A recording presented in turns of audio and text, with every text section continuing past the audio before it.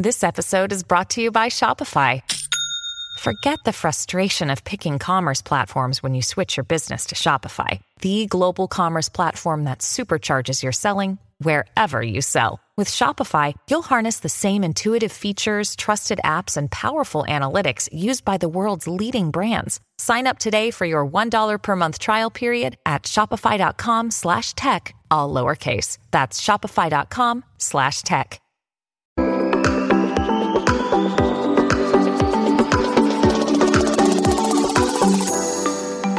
Hi everyone, welcome to the Tech Entrepreneur on a Mission podcast. My name is Ton Dobbe and I'm the founder of Value Inspiration and the author of The Remarkable Effect. I'm creating a tribe of tech entrepreneurs that are on a mission to do something big and meaningful. I invite you to join the tribe as well, especially if you want to create change that matters and put your software business on momentum that you're proud of. The goal that I have with this podcast is twofold. Firstly, to inspire new forms of value creation by sharing compelling ideas and stories about the potential we can unlock when technology and people blend in the right way. And secondly, share experiences from tech entrepreneurs like you about what is required to create a remarkable software business and how to overcome the roadblocks to do so. The guest on my podcast this week is Peter Vos, founder, CEO, and chief scientist at Aigo AI. We started with a brain. I mean, this was really my motivation of initially starting my AI company in 2001 was not to build a chatbot per se. The motivation was to build an intelligent machine, an intelligent system, a system that can learn and reason and understand and remember and so on. So that was the starting point. And then we say, okay, we have a brain. What do we want to use this brain for? Do we want to put it into a robot to help, run the robot, or do we want to use it for conversation, or do we want to use it for, image recognition, help it to drive a car or something? And, as I said, we decided that the best path forward for us was to focus on conversation. This is Peter. He's a serial entrepreneur, an engineer, an inventor, and a pioneer in artificial intelligence. He coined the term AGI, Artificial General Intelligence, with fellow luminaries in this space. He started in electronics engineering, but then fell in love with software. His first major success was developing a comprehensive ERP package and then taking that company from 0 to 400 people IPO in 7 years. Fueled by the fragile nature of software, he embarked on the journey 15 years ago, studying what intelligence is, how it develops in human, and the current state of AI. And this research culminated in the creation of a natural language intelligence engine that can think, learn and reason, and then adapt to and grow with the user. He founded Aigo in July 2017, where he's now focused on commercializing the second generation of their AGI-based conversational AI technology. And the most simple way to explain what the product is about is this. It's a chatbot with a brain. So what does this mean? It remembers what was said before. It can learn interactively. It has a deep contextual understanding. It can reason and explain itself. The result? It finally makes meaningful ongoing conversations with technology possible. And that inspired me, and hence I invited Peter to my podcast. We explore what's broken in the world of chatbots and why conventional approaches can only bring us so far. We then explore what can be, i.e., what potential is ahead of us if we take a different approach. Peter further talks about the challenges that he faced and how he overcame them through sheer perseverance. And by listening to this podcast, you will learn 4 things. Firstly, that the more human our software becomes, the less friction in adoption we'll experience. Secondly, that staying true to our vision and aiming to be different, not just better, will give us initial pushback, but will then help us overcome our biggest hurdles. Thirdly, that true innovation is not about embracing the latest shiny technology, but more about solving meaningful problems in a remarkable way. And fourthly, how to overcome the trap of losing all your resources and energy on building table stake features to overcome sales bottlenecks, thereby risking that you lose your biggest sales argument, namely your edge. Well, hi Peter. Thank you for making the time today and be a guest on my podcast. Yeah, thanks for having me. It's a pleasure. I talked to one of your colleagues, one of your co-founders, Srini, and you told me a lot about Aigo AI, and what is the thing you're doing there. So we're going to dig into that and discuss what is the big idea behind the company and what will happen to the world if it starts to adopt it. But before we do so, I would like to get a little bit more insight about you. So if you would have to describe yourself as an entrepreneur, what would be the words to use? Well, I'm as much of a sort of researcher, inventor, my title is chief scientist and CEO in the company. So I really love both sides of business, the very technical side and, inventing, discovering, building technology, but I also very much enjoy running a company.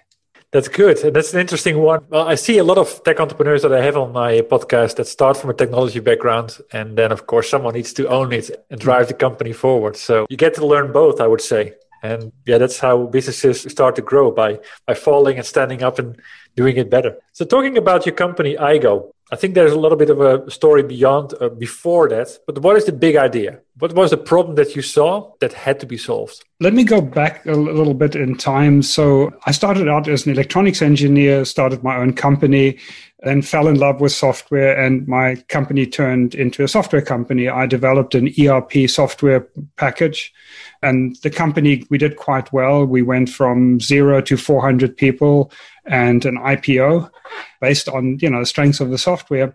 So when I exited that company, I sort of had enough time and money on my hands to say, okay, what do I really want to do? And looking back, what really struck me is how dumb software is. I'm very proud of my software. I was very proud of the software, but, it was better than our competitors. But still, if the programmer didn't think of something, then it would just get some error message. They really didn't have any common sense. So the problem that I really wanted to understand and solve is, how can we make software more intelligent? How can we give it common sense? How can it learn? How can it reason? How can it really have intelligence? And of course, that directly leads to artificial intelligence, to the field of artificial intelligence. But I took a bit of a detour because I really felt I needed to understand intelligence in much greater depth to be able to build intelligent systems. So I actually took off 5 years to study epistemology, theory of knowledge, various aspects of philosophy, cognitive psychology. What is IQ? What is it measured? Is it valid? How do children learn? How does our intelligence differ from animal intelligence? Really a very broad spectrum of understanding intelligence. And of course, to see what other people had tried to do in AI. So really the mission I've been on for the last 25 years is to build intelligent systems, intelligent software. And that's ultimately what, I'm all about, what the company is all about. Now, of course, it's a very, very difficult problem. Many people have spent their whole careers trying and failing on that. So over the last 20 years, we've basically alternated between having research development companies and commercial companies to move this technology forward. And Aigo AI is basically a company I started 7 years ago. And for the first 5 years, it was a development company just focusing on the technology so that we wouldn't get distracted by, customer engagements. And then about 2 years or so ago, we decided to go commercial. And, that's what we're doing now in conversational AI. So it's to provide much more intelligent conversations, artificial intelligence conversations. So that's what we're doing. But ultimately, it's bringing more and more intelligence to machines, to software. Fascinating. So, that's exactly the next question I had. Like, what does it do? And it's about conversational AI. Why did you pick the topic of conversational AI? Well, actually, my first R&D company in AI, which I started in 2001, we actually built a virtual robot in a virtual environment, so a virtual critter in a virtual environment, because I thought it was important for intelligence to also interact with the world and, to have senses and to be able to interact with the world. So we spent probably the first 2 or 3 years, working with, as a virtual robot.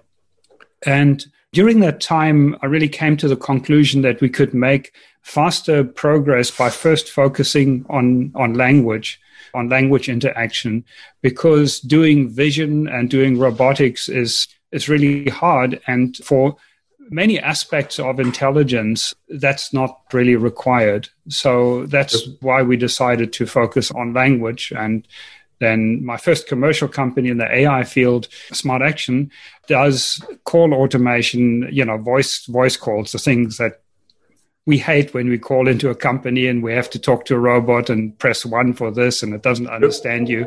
So Smart Action offers a much better technology for that. And now with iGo AI, we're actually focusing on text conversations because they've become much more prominent these days. Okay, so you switched from understanding voice or listening to voice conversations to doing this more on input through, for example, on text. Yeah. And we'll be offering, voice interactions as well, but our initial focus is on text right now because, that just a lot more people text, and are comfortable texting and actually prefer texting. Is that the case? Because I recently, I'm not sure where I saw the research or heard about it, but at the end, chatbots, of course, that's a big hype and a big wave of growth these days, but it still appears that there's only a fraction of the companies really using chatbots to deal with, for example, customer communication. And the majority of people still calling the organization. So you would expect that that's the area where the big opportunity is. Well, yes and no. So it's true. The majority of interactions are still by voice. But that's changing. It's basically growing. Text interactions are growing. They're increasing relative. So they're taking a bigger and bigger percentage of the pie. As the younger people tend to prefer to text. It's just like, okay, let me just text. Now, obviously, one of the things that's holding it back is that most of the technology that's available out there on texting is not very good. So, then people will just phone. But that's true as well for voice interaction, automated voice systems. Most of them are still pretty awful.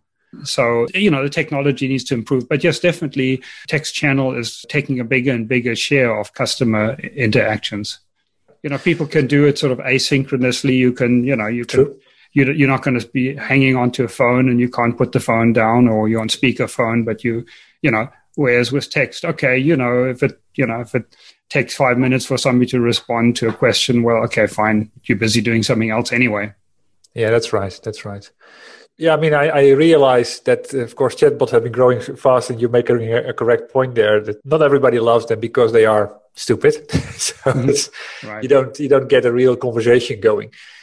What will the world look like, or what is the opportunity if you get this right? If the technology that we are communicating with starts to communicate with us as if it was someone at an equal intelligence level. Right. Well, we are getting it right. So we have, the way we describe it is a chatbot with a brain. And that's really the big difference, that we have this cognitive engine that can have a much deeper understanding, it remembers what you said earlier, it can reason about things, disambiguate. So you can have a much better conversation. Having said that, we're still a long way from human level, understanding and common sense. So we keep moving in that direction. Now, as our technology becomes better and better, people will just simply prefer that channel because there are actually many advantages to it. There's no wait time, whereas pretty much even chatbots, you have wait time, you have delay for people responding. The other big advantage is it can be hyper-personalized to you. So it's like calling into your bank or your insurance company or whatever whoever you need to interact with, and you're talking to the same person who remembers you. I mean, wouldn't that be awesome? It's like okay, I guess if you billionaire or, then you probably have your concierge banker or, who knows you and remembers everything about you. But that's basically, you can then offer that to every single customer, where the intelligent chatbot, iGo chatbot, will remember you, will remember what you called for last time and can even anticipate what you may be calling for. And that'll be a much, much better experience. So that's kind of a stepping stone we see, that enterprise will offer these hyper-personalized, intelligent chatbot, these concierge chatbots, and people will prefer to deal with them than to, talk to a human or use another channel. But then increasingly people will want to have that as their own personal assistant. Yeah, true. So where the company isn't owning it, but it's yours, you own it. And we call that idea personal assistant, PPA. And the reason we double up on the personal, in fact, it should be personal, is the three different meanings of the word personal. So the first meaning is you own it, it's yours, it's your personal property. So, you control it, you own it, and it serves your purpose, not some mega corporation's agenda. Yeah. The second personal is that it's personalized, it's customized to you. It knows about you, it knows your history, knows your preferences, and so on across a broad range of your life. And the third personal is that it's private, that it protects your information and only shares things with whom you want to share things with. So that's kind of what we see ultimately, people wanting to have their own personal chatbot. And it really becomes like an extension of your mind, an exocortex. Exactly. It's sort of the promise of Siri. I mean, Siri was really a game changer when the idea of being able to have a personal assistant on your phone that you can talk to and can do stuff for you, that concept and the quality of the speech recognition was, made this sort of feasible. Unfortunately, Siri also doesn't have a brain.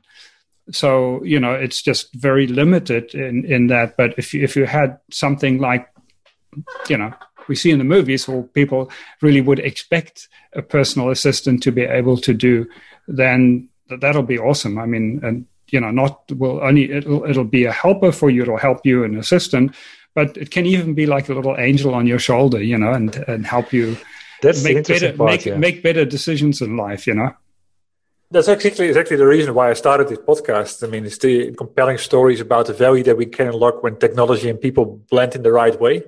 So to allow people to do things they've never been able to do before. And like you say, it's the things that we know about chatbots and about the voice assistants that we currently see, the Googles, the Siris, the Alexas. You can talk, you can ask them something and they respond back, and hopefully they understand what you're saying. Right. But I agree. They don't remember, they don't reason, it doesn't become a conversation. And, exactly. They one shot. It's basically a stimulus response. You say something, and then they go through like a categorizer and it says, oh, you want Uber, or you want the weather, or whatever. Yeah. And that's the extent of it, and then they execute, They get the weather for you and tell you the weather, or they might ask you, where do you want to go?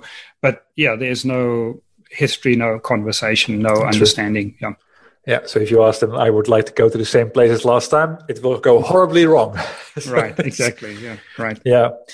Very interesting. I mean, that you take the moonshot almost, to make this come alive. I mean, I remember the time when I was still watching Knight Rider, and Kit was kind of making that belief that it is possible. And of course, up till now, it hasn't been. That's very interesting. I'm always interested, of course, around, the journey of creating this. You told me that you started iGo 7 years ago, 5 years in stealth mode, developing. And in that time, of course, the chatbots and the voice assistants were growing exponentially. I mean, I have stopped counting how many chatbots there are these days, but at least a couple of thousand. So it's possibly very hard to compete in such a space. And what I'm always interested in is, what did you do different in your product decision and product strategy decisions to create something that has defensible differentiation? Yes, I mean, that's very easy. Again, and a sort of slogan is a chatbot with a brain. The hundreds of companies or thousands of companies offering chatbots, none of them have a brain. So it's actually very, very simple. They don't remember what you said 2 sentences ago, never mind what you said last week, They don't have deep understanding. They don't have reasoning. They don't use context. So you really can't have a meaningful conversation. There's no personalization. It's really like day and night. There's a huge difference. Now, of course, the challenge we have as a relatively small company is to convince people that, well, how can you do something that IBM Watson can't do, or that Google, Google Duplex can't do, or whatever, companies throwing billions and billions of dollars. True. Alexa, they employ, I believe, 10,000 people working on Alexa, and yet they can't do it. So, it's convincing people that, yes, we fundamentally have a different approach, a different technology approach. Exactly. And that allows us to do things that the other chatbots can't do and can't possibly do. Is there any, secret sauce? I wouldn't say, maybe it is secret sauce, but what was, if you take a split in the road, what was the road that you took where they took the other side? Well, yeah, that's very easy. Again, chatbot with a brain. We started with a brain. this was really my motivation of initially starting my AI company in 2001 was not to build a chatbot per se.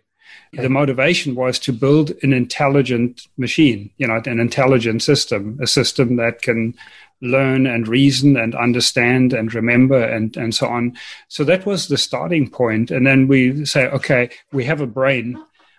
What do we want to use this brain for? Do we want to put it into a robot to help, run the robot, or do we want to use it for conversation, or do we want to use it for, image recognition, help it to drive a car or something? And, as I said, we decided that the best path forward for us was to focus on conversation. So it's really, we started with intelligence. We started with the brain, and then said, okay, we can use this to hold a meaningful conversation.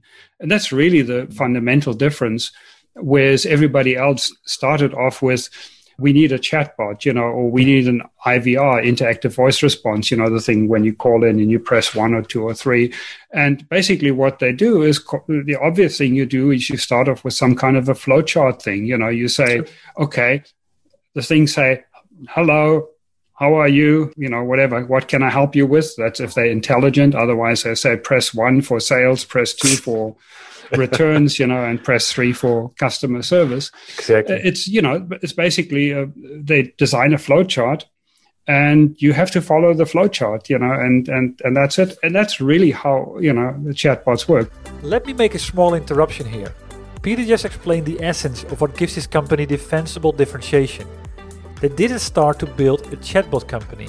They started their journey in a radically different way, not to automate non-value-adding repetitive tasks, but with the ambition to build a brain. And that approach enabled them to apply their technology in a range of domains. One of them was to focus on conversations, and doing that not only at the scale we know chatbots can, but what is far more valuable, doing it in a way that's most meaningful to the human being. It's a typical example of a trait that defines the software companies we keep talking about. They aim to be different, not just better. And with that, they create something valuable and desirable. You can master these traits as well. I have 2 options for you to start. First, read or listen to my book, The Remarkable Effect. You can find that on Amazon.com. Secondly, get into action right away and surround yourself by a group of like-minded people, tech founders and CEOs that will help you remove your blind spots, explore new paths, and sharpen your thinking. How? Just visit valueinspiration.com and see the videos where many of your peers share their experiences with our tribe and what they have come to value most. Back to the interview. Now, what has made Siri possible and has given chatbots the ability where you can design a chatbot today even without a brain, where you can say, how can I help you? And it can categorize from many different utterances that you might make. So, for example, a bank might have a chatbot where that can understand maybe a few hundred different intents, where it says, I lost my credit card, or I've moved or whatever. And it can then either connect you to the right person or send you to a website or give you like an FAQ answer or, do something for you. The deep learning, machine learning revolution that, we've seen really in the last decade, 8-9 years, has made that possible. The categorization that you can have sort of, a wide variety of different utterances that can then trigger one response. And, but there's still no brain, but that sort of moved the technology forward. because they verticalize it, they can far more focus on the use case and do a far better job at that. I completely agree with that. I know a couple of companies that are part of my tribe that are in that range. But it's an interesting one that you say, how you started, and then once you created the intelligent machine, the brain almost, then you started to say, okay, where can we apply this best? Completely different approach, almost starting with the outcome in mind rather than the other way around. So it's available right now. You got customers, right? Oh, yeah, absolutely. We have several large customers, and we're focusing right now on large enterprise customers who, are either dissatisfied with their current chatbots, which is pretty much everyone, or, they haven't yet implemented chatbots and are looking for the right technology. But majority of big customers have implemented them or tried to implement them. Many have tried and given up and thrown them out. So we're kind of in a good place when we talk to them because they understand the limitations of the current technology, and they, clearly are skeptical about, our ability to overcome those limitations. But, we could obviously demonstrate to them of what our system is capable of. So, that's our focus right now. And it has been commercially available for the last 18 months. Okay. So what is the biggest learning from the selling process? Because, one of the entrepreneurs that are part of my tribe said the kind of the biggest challenge that we're dealing with is the disbelief that this is really possible. They're in a different game, by the way, but I can imagine that when you see your expectations here, and then you see something that actually takes it there, that you say, this is dreaming. I'll tell you what the challenges are in selling. There are a couple of them. I mentioned already the fact that we're a small company is clearly a challenge, surely, Google or IBM should be able to do a better job than what you can to a small team. So, so there are obviously good reasons. We've seen this many times in technology where it's really a small company that starts it. Look at Google. When Google started, I was one of the early users. People said, how can this little upstart possibly compete against the existing search engines? You've got to be kidding, Or Amazon, when they started, how can they possibly compete against the big book resellers, Yeah, exactly. You see that again and again, big companies go down a certain path, and then, it requires really fundamentally new thinking to overcome that. So that's the one clear objection.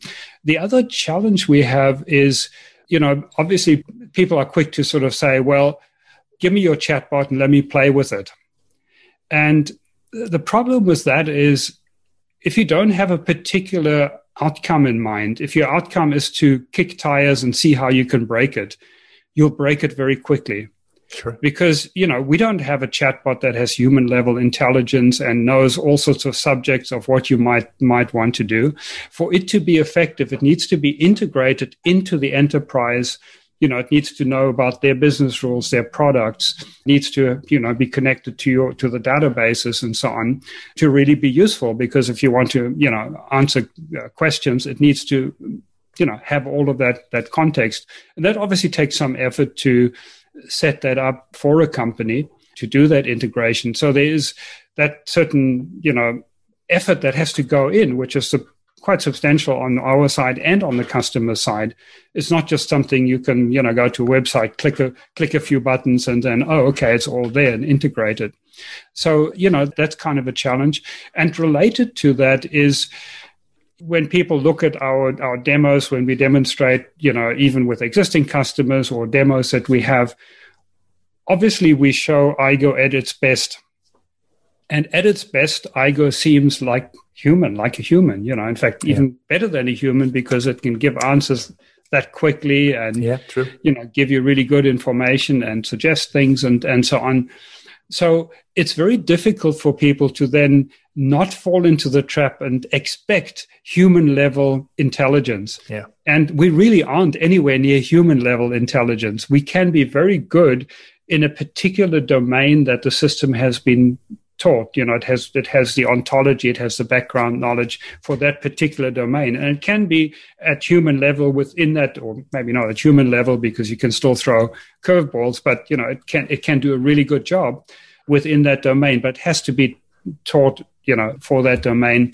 So it's basically setting the expectations. If Siri and Alexa and Watson have an IQ of 15, not that IQ is the right measure, and we're at 30 or 35, that's still a long way from human. If you had a human with an IQ of 35, well, you wouldn't employ them as an assistant. So it's basically fine-tuning the expectations, of what it can do and what it can't do.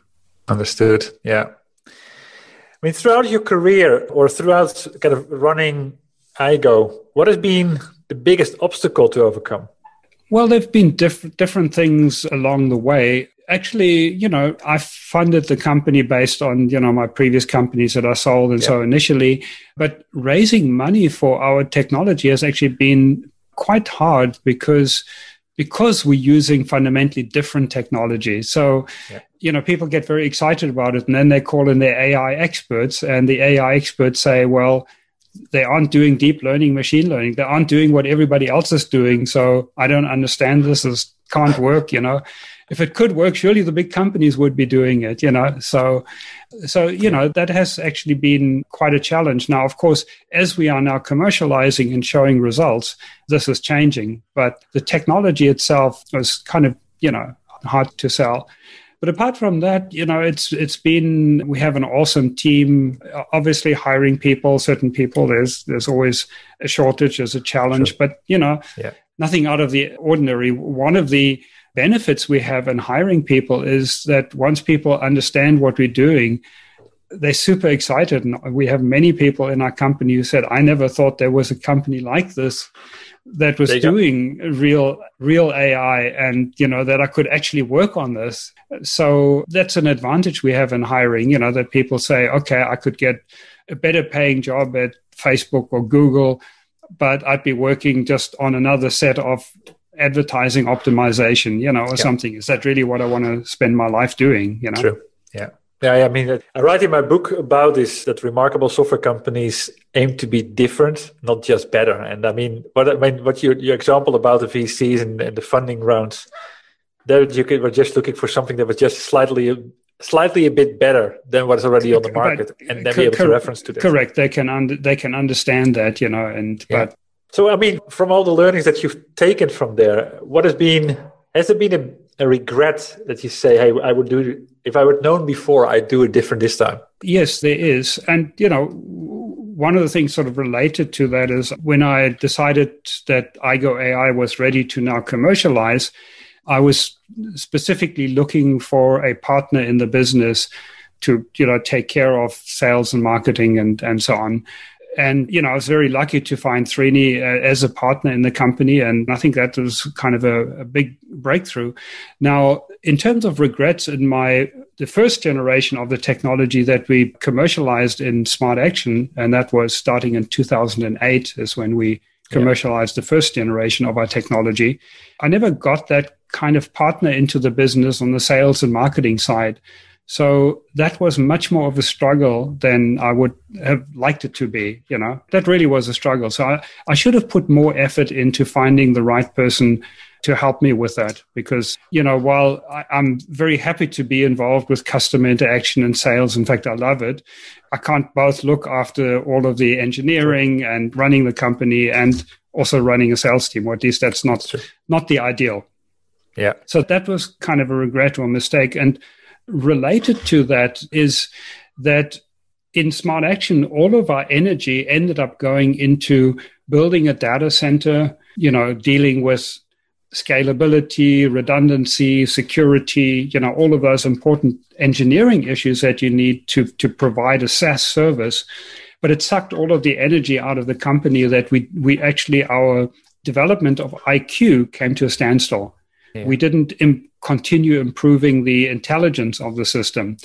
And, there's good reason because even now, 2008, that's, a long time ago, 13 years ago, even today, our competitors still don't have a brain in their IVR. So our technology, even though it's 13 years old, is still ahead of the game. So there wasn't a lot of motivation for us to increase the IQ of the system because that wasn't the sales bottleneck. The sales bottleneck was always, how big is your data center? Do you have redundancy? Do you have HIPAA compliance? And all of that. Right? And that's actually the reason I exited the company, because I found we were getting bogged down on, that aspect of it and not able to move the technology forward. And that's why I started Aigo.ai. And for 5 years, we had no customers, and we could the team of 12 people focus on moving the technology, taking it to the next level. So in Aigo.ai now, we have a firm commitment, and our investors behind it, that not only are we developing the infrastructure and the customer and sales and the commercial side of the business, but we are also continuing to move the technology forward. And that's a very firm commitment we have. So that's kind of a regret that I wasn't able to build the company in a way that we could have done that in first time round. Yeah, and that's an interesting dilemma. It is a dilemma that I think is recognizable to a lot of people. At least it's recognizable to me. It's always the balance about get the table stakes right, and all the boxes that you need to tick in order to be able to deliver something. So sometimes that gets in the way, even of companies that are actually buying it. Yeah, and then investors, if you have outside investors, more often than not, they say, hey, let's see some profits here. Let's see, we've got to focus on the business, not on investing more in development, True. Yeah. That brings me to my next question, which is about the whole story around remarkable software businesses. I mean, I wrote a book about it, Remarkable Effect. Mm-hmm. You've founded a couple of companies. What do you believe are the key traits that companies need to have in order to create something that people keep talking about?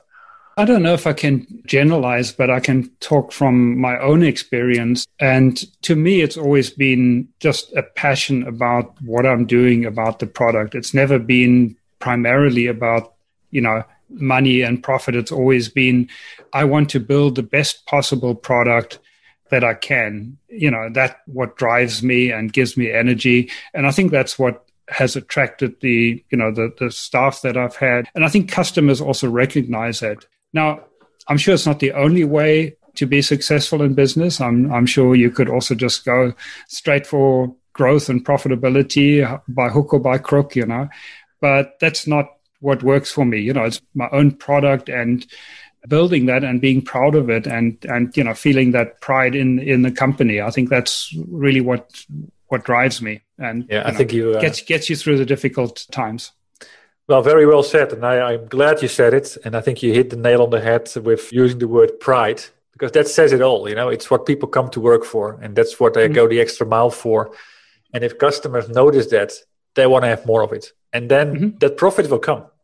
Yeah, right. But the moment you start focusing on the other end and you start taking the shortcuts, the end is in sight.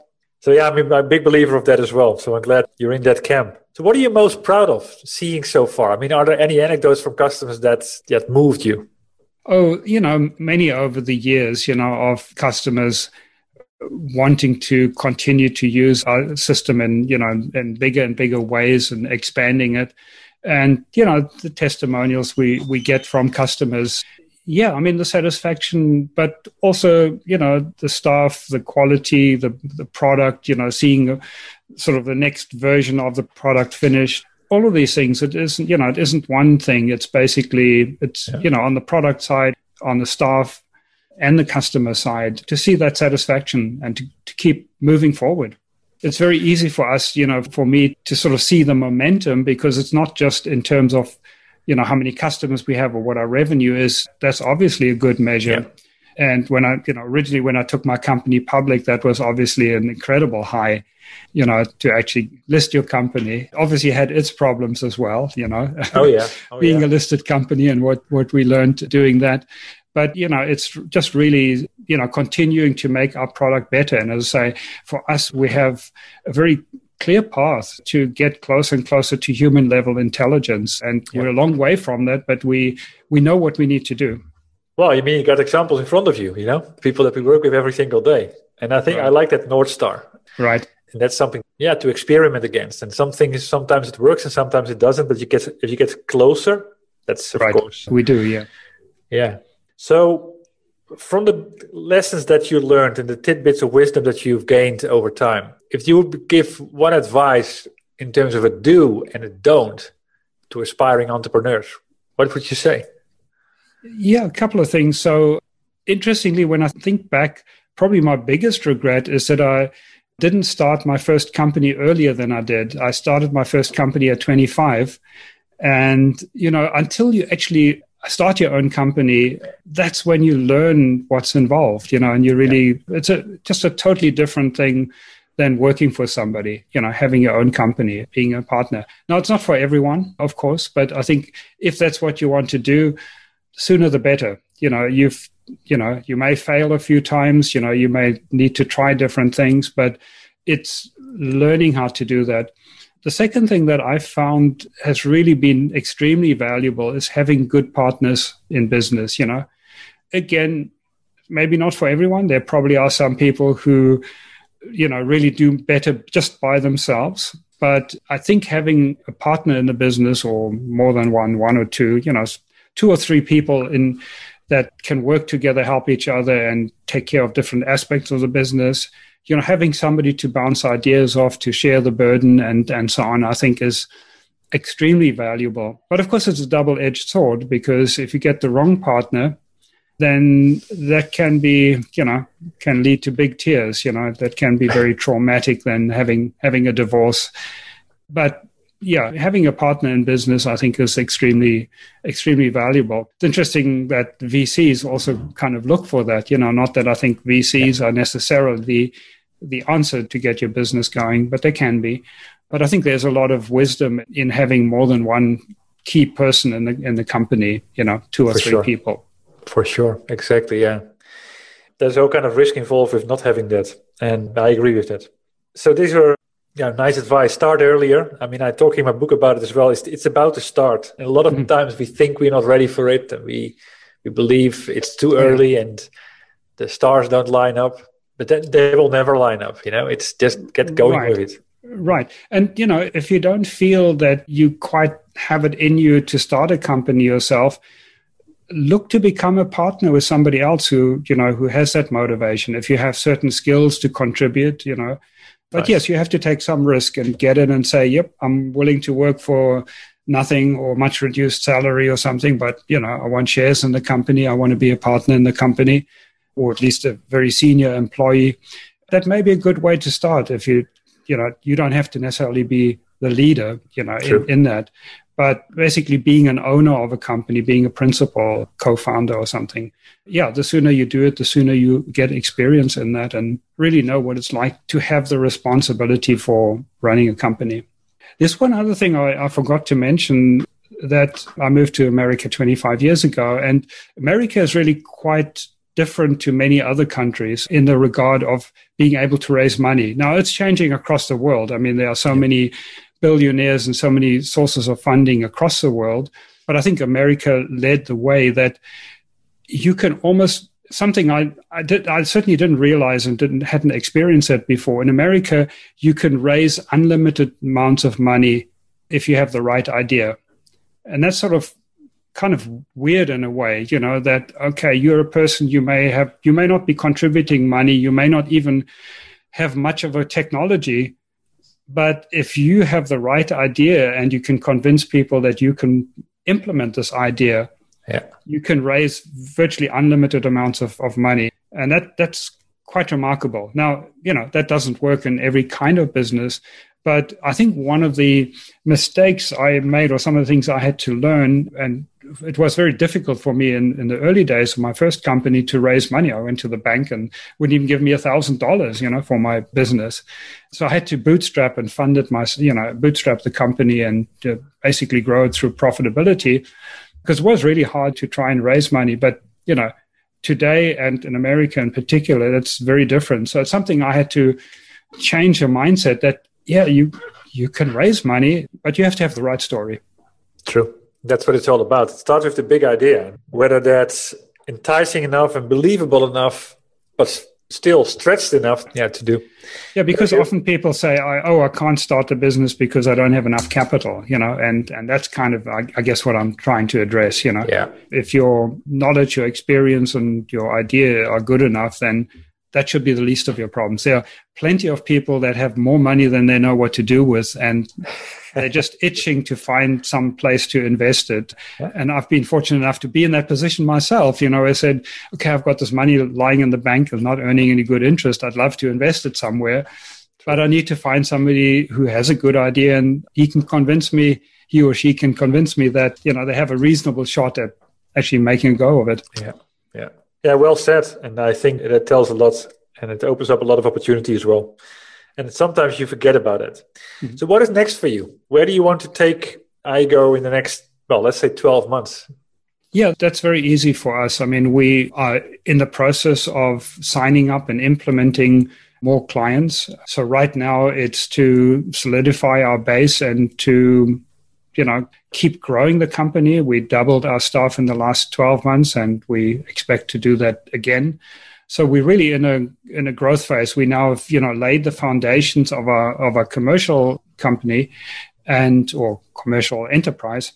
And it's really now accelerating growth. And as I say, we'll be focusing on both sides, both on building out our customer base and our infrastructure, but also to continue to increase the IQ of our system.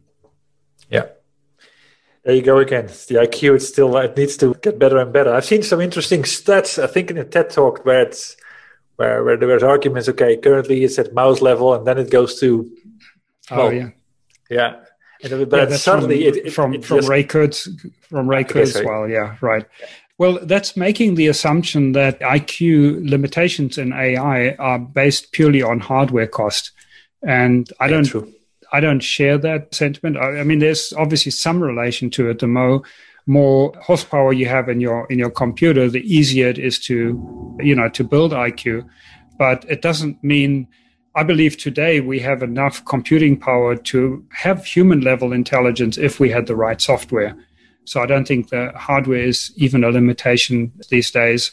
But yes, it obviously is continuing to grow, and it will be some exponential growth because at a certain point, things become easier and easier as you have more of your intelligence infrastructure. Think of it as the set of skills you have. If the system has initially 10 skills that it can do, you can only use those Lego blocks of skills to, do stuff with it. But once you have 100 or 1,000, it really explodes exponentially of what we can do with that, because they can work synergistically. They can work together synergistically, and then you can, I believe, accelerate the IQ, development of that. At least that's the theory. But yeah, exactly. So far, we haven't hit any real brick walls in continuing to make our system smarter. So we know what needs to be done. We just need, more people working on it. Yeah. Well, interesting. And I think it's indeed, that was the whole thing of the compute power. But of course, the system needs to be designed in the right way as well. And that's what you just told me. So if there's any way the audience of this podcast could help, what would be your big ask? To spread the word, to let more people know about a chatbot with a brain and how different it is. And, ideally, we'd like, enterprise clients to come to us and say, hey, I heard the story on the podcast, or somebody told me about it. Sounds interesting. And that's, how we got some of our best customers exactly that way, So this sounds intriguing. This sounds different, We tried to implement a chatbot and it hasn't worked out so well, but our company needs it, So having customers come to us with a real need is obviously a good starting point. Exactly. Well, I like the way you phrase it there, like a chatbot with a brain, because it is intriguing. And I think intrigue just helps that conversation going. Mm-hmm. Very well done. So where can people go to find out more about iGo or to say hi to you? Yeah, so obviously iGo.ai, AIGO.ai. So we have a resource link there where I have a number of articles. We have demos. I've also written quite a few articles that are on medium.com under my name, Peter Voss. Our website links to that as well. I've actually written quite a bit about ethics and free will, philosophy, and futurism and things. And apart from our technology that, the technology that we employ and intelligence and so on. Very nice. And that's also where they can connect to you? Or is that typically platforms like LinkedIn?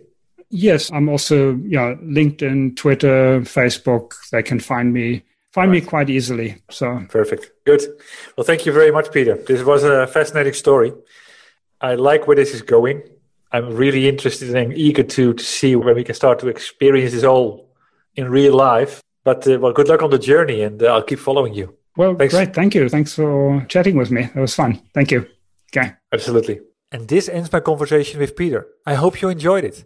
And if so, please leave a review on iTunes. And if it's inspired you, please share it with other tech entrepreneurs on a mission that you have in your network. Other than that, thank you for tuning into this podcast. I had the honor to speak to Peter Vos, founder, CEO, and chief scientist at iGo AI. As said, the goal that I have in this podcast is twofold. Firstly, to inspire new forms of value creation by sharing compelling ideas and stories about the potential we can unlock when technology and people blend in the right way. And secondly, share experiences from tech entrepreneurs like you about what is required to create a remarkable software business and how to overcome the roadblocks to do so. Before I close, I have 2 more comments to make. If you know other tech entrepreneurs on a mission that have a story worth sharing, please send me an email at ton.dobby@valueinspiration.com. Building the momentum all starts with revealing the ideas. And that starts with you. And if you want to know more about my book, or you're interested in joining the Remarkable Effect tribe, please visit my website at www.valueinspiration.com. Thanks for tuning in. And you could do me a big favor by rating the podcast on iTunes or provide me with your feedback directly. I'll see you shortly on a new episode.